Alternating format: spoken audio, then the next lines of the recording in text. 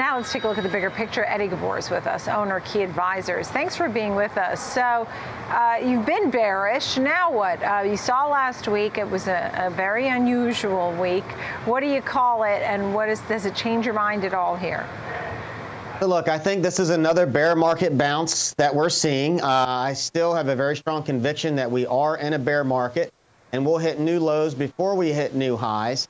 I mean, when we look at the context of this bounce, obviously the CPI numbers is what's really driven this rally. And in order for us to change our mind, we need to see follow through with the November numbers that are going to come out in December. But I think the reality is this. When we get the November data, that's going to come out in the mid-December time period, I think it's going to show that inflation is going to be sticky for a longer period of time than this market is currently pricing in. And I don't think the Fed is pivoting as the market is pricing in. So that's where our opinion continues to be. And so I think what you're going to see is you could see these losses, these gains evaporate very quickly once we get that data. But make no mistake, right now, this bear market rally could last through Thanksgiving and into that December number. Right, but the big picture is you think we'll see lows, right, or testing of lows?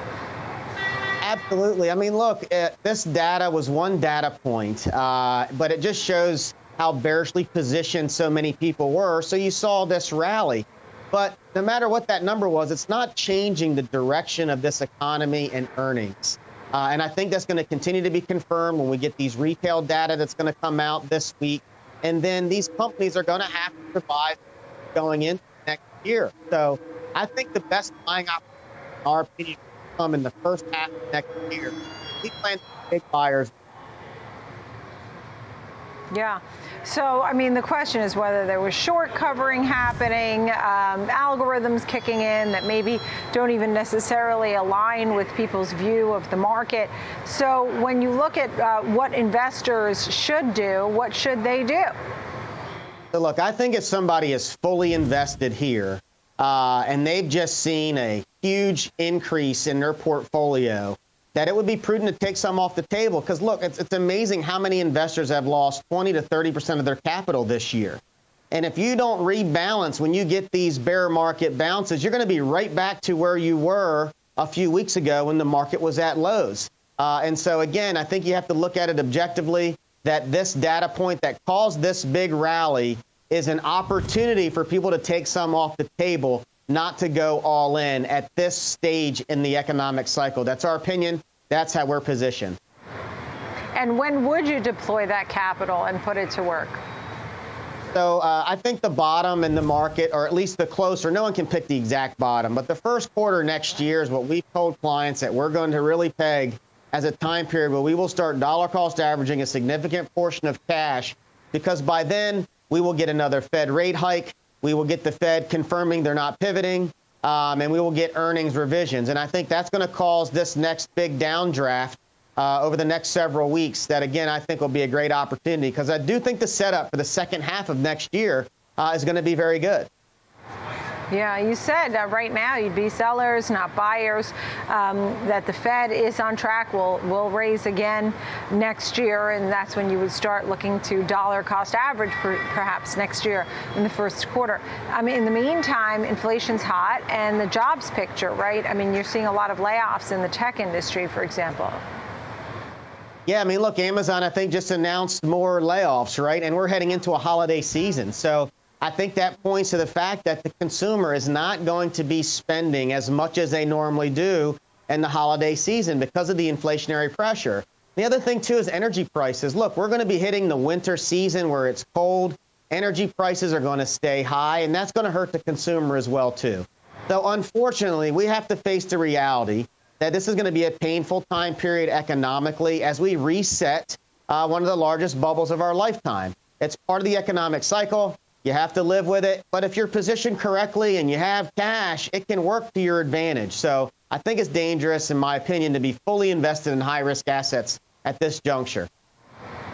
Yeah, I'm just seeing some news, and this brings me to my next question. Tesla, for example, see Model 3 scores 5-star rating.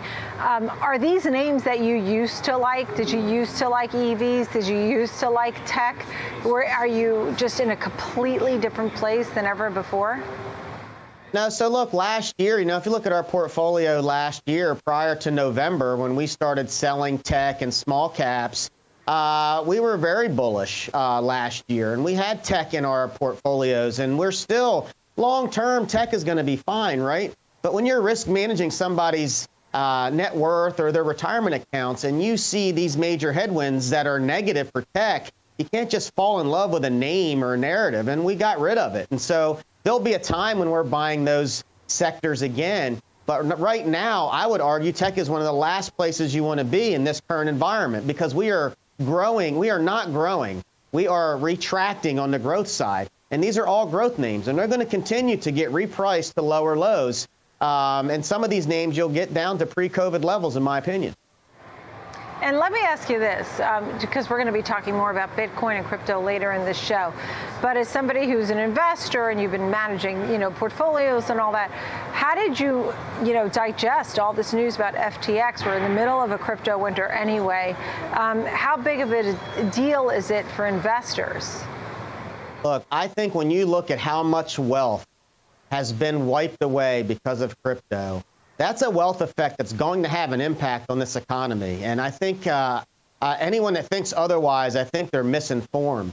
This is a lot bigger deal than some people think, and I think it's going to snowball into other areas.